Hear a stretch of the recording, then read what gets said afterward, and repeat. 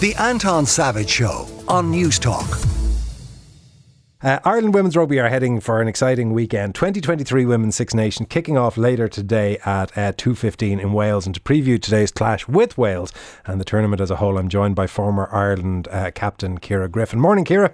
Morning, Anton. How are you? I'm very good. Is it the first Six Nations of a new era post 2022's review and investment? Yeah, so technically it is. It's the first one. New squad. There's new improvements there. So hoping to see that put into place now in this tournament. And in terms of the new squad, how challenging is it going to be without access to the sevens players? Yeah, I suppose it might be a challenge in one way, whereas other people might see it as a challenge, and it's an opportunity for others. Then, in terms of other players have an opportunity now, put their hand up for selection to get some consistent game time under their belt. But I think what's good this year is that they said from the outset that sevens players are focusing on sevens, so there's no chopping and changing, which I think would be more cohesive going forward into the Six Nations. And is there sufficient depth to be able to afford to have seven top players not available, or more if you take the entire squad for the sevens? Yeah, look, it is a risk. It is a risk in terms of that way, in terms of experience and depth. But I think there's some very good players there who can step up to the plate. Then you're Breen in the centre, really vocal young player coming through, but it's like an old head on young shoulders. So she'll be using her experience and helping those newer players along the way as well. So I think it is a risk in some ways, but sometimes you have to take a bit of a risk to get a reward. And what's your expectation from Wales today? I think it's going to be a very physical game. Wales, they're a very physical pack, a lot of experience there. Kelsey Jones at hooker, Gwen Crabb, a very strong second row, kind of leads their line out. So I think it'd be a very big upfront forward battle. I think that will set the tone for the game. The set piece in terms of who wins the dominance, that can set the tone for the game.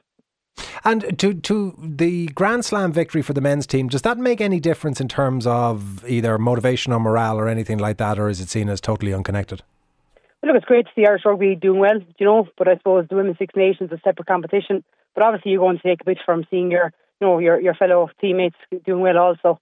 So the girls will take a bit of confidence from that, but they know they have their own focus, they have their own goals to target, and that will be their aim for this competition.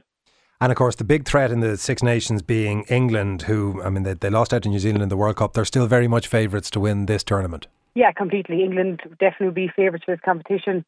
They're going for they're on a consecutive form. They're looking for another Grand Slam, I suppose, another Six Nations Championship. But I think it's important. I suppose this weekend they'll want to set down, a gauntlet and marker. It's an end of an era in English rugby. Their Hunt is retiring this weekend. So I think, as a squad, they want to put their best foot forward for their retiring captain. And I suppose to show how they're going to continue through the Six Nations after she's gone.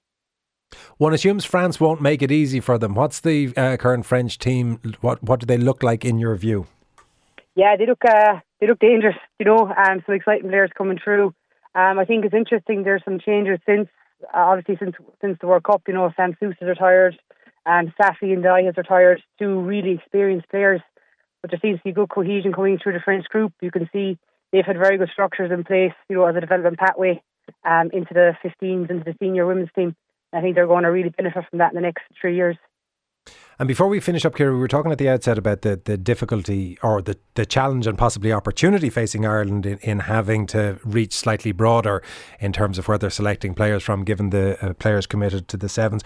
Were you concerned by how few or relatively few players decided to take up the full-term contracts? No, because I think it's a personal choice. It's great. Contracts are given, but contracts, it's not going to solve everything, but it's good to give players who are in that opportunity to take the contracts. Whereas some players, just in terms of where you are in your life, maybe you're not in a position to take the contracts, but they've been given the option to do a hybrid program, where they can still continue working and then train as well and be at the camps and weekends and everything, or midweek. So I wouldn't see it as a negative thing. It's more that certain players have taken it, which is great, and that's going to build that core group. And hopefully over time, as the contracts develop and they mature, we'll see more players taking them on once they're suitable for players' welfare and players' lifestyle. Well, in the meantime, we will keep our fingers crossed. Kick off today, obviously, at 2:15. That is Ciara Griffin, former Ireland captain. The Anton Savage Show, Saturday morning at 9 on News Talk.